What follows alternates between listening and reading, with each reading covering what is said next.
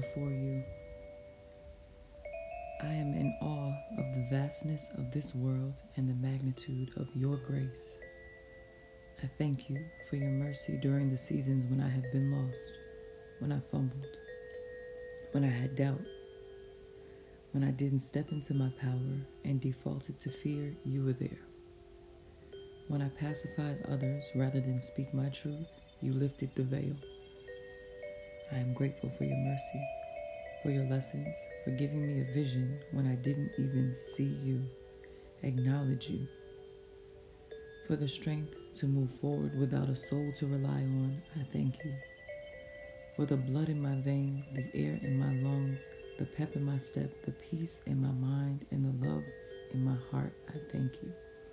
For your love, unconditional, unwavering, for your role as my all-providing, unfailing source of abundance and vitality, I thank you.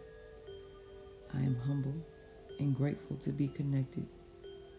I am trying to tap in. Thank you for the opportunity to begin again.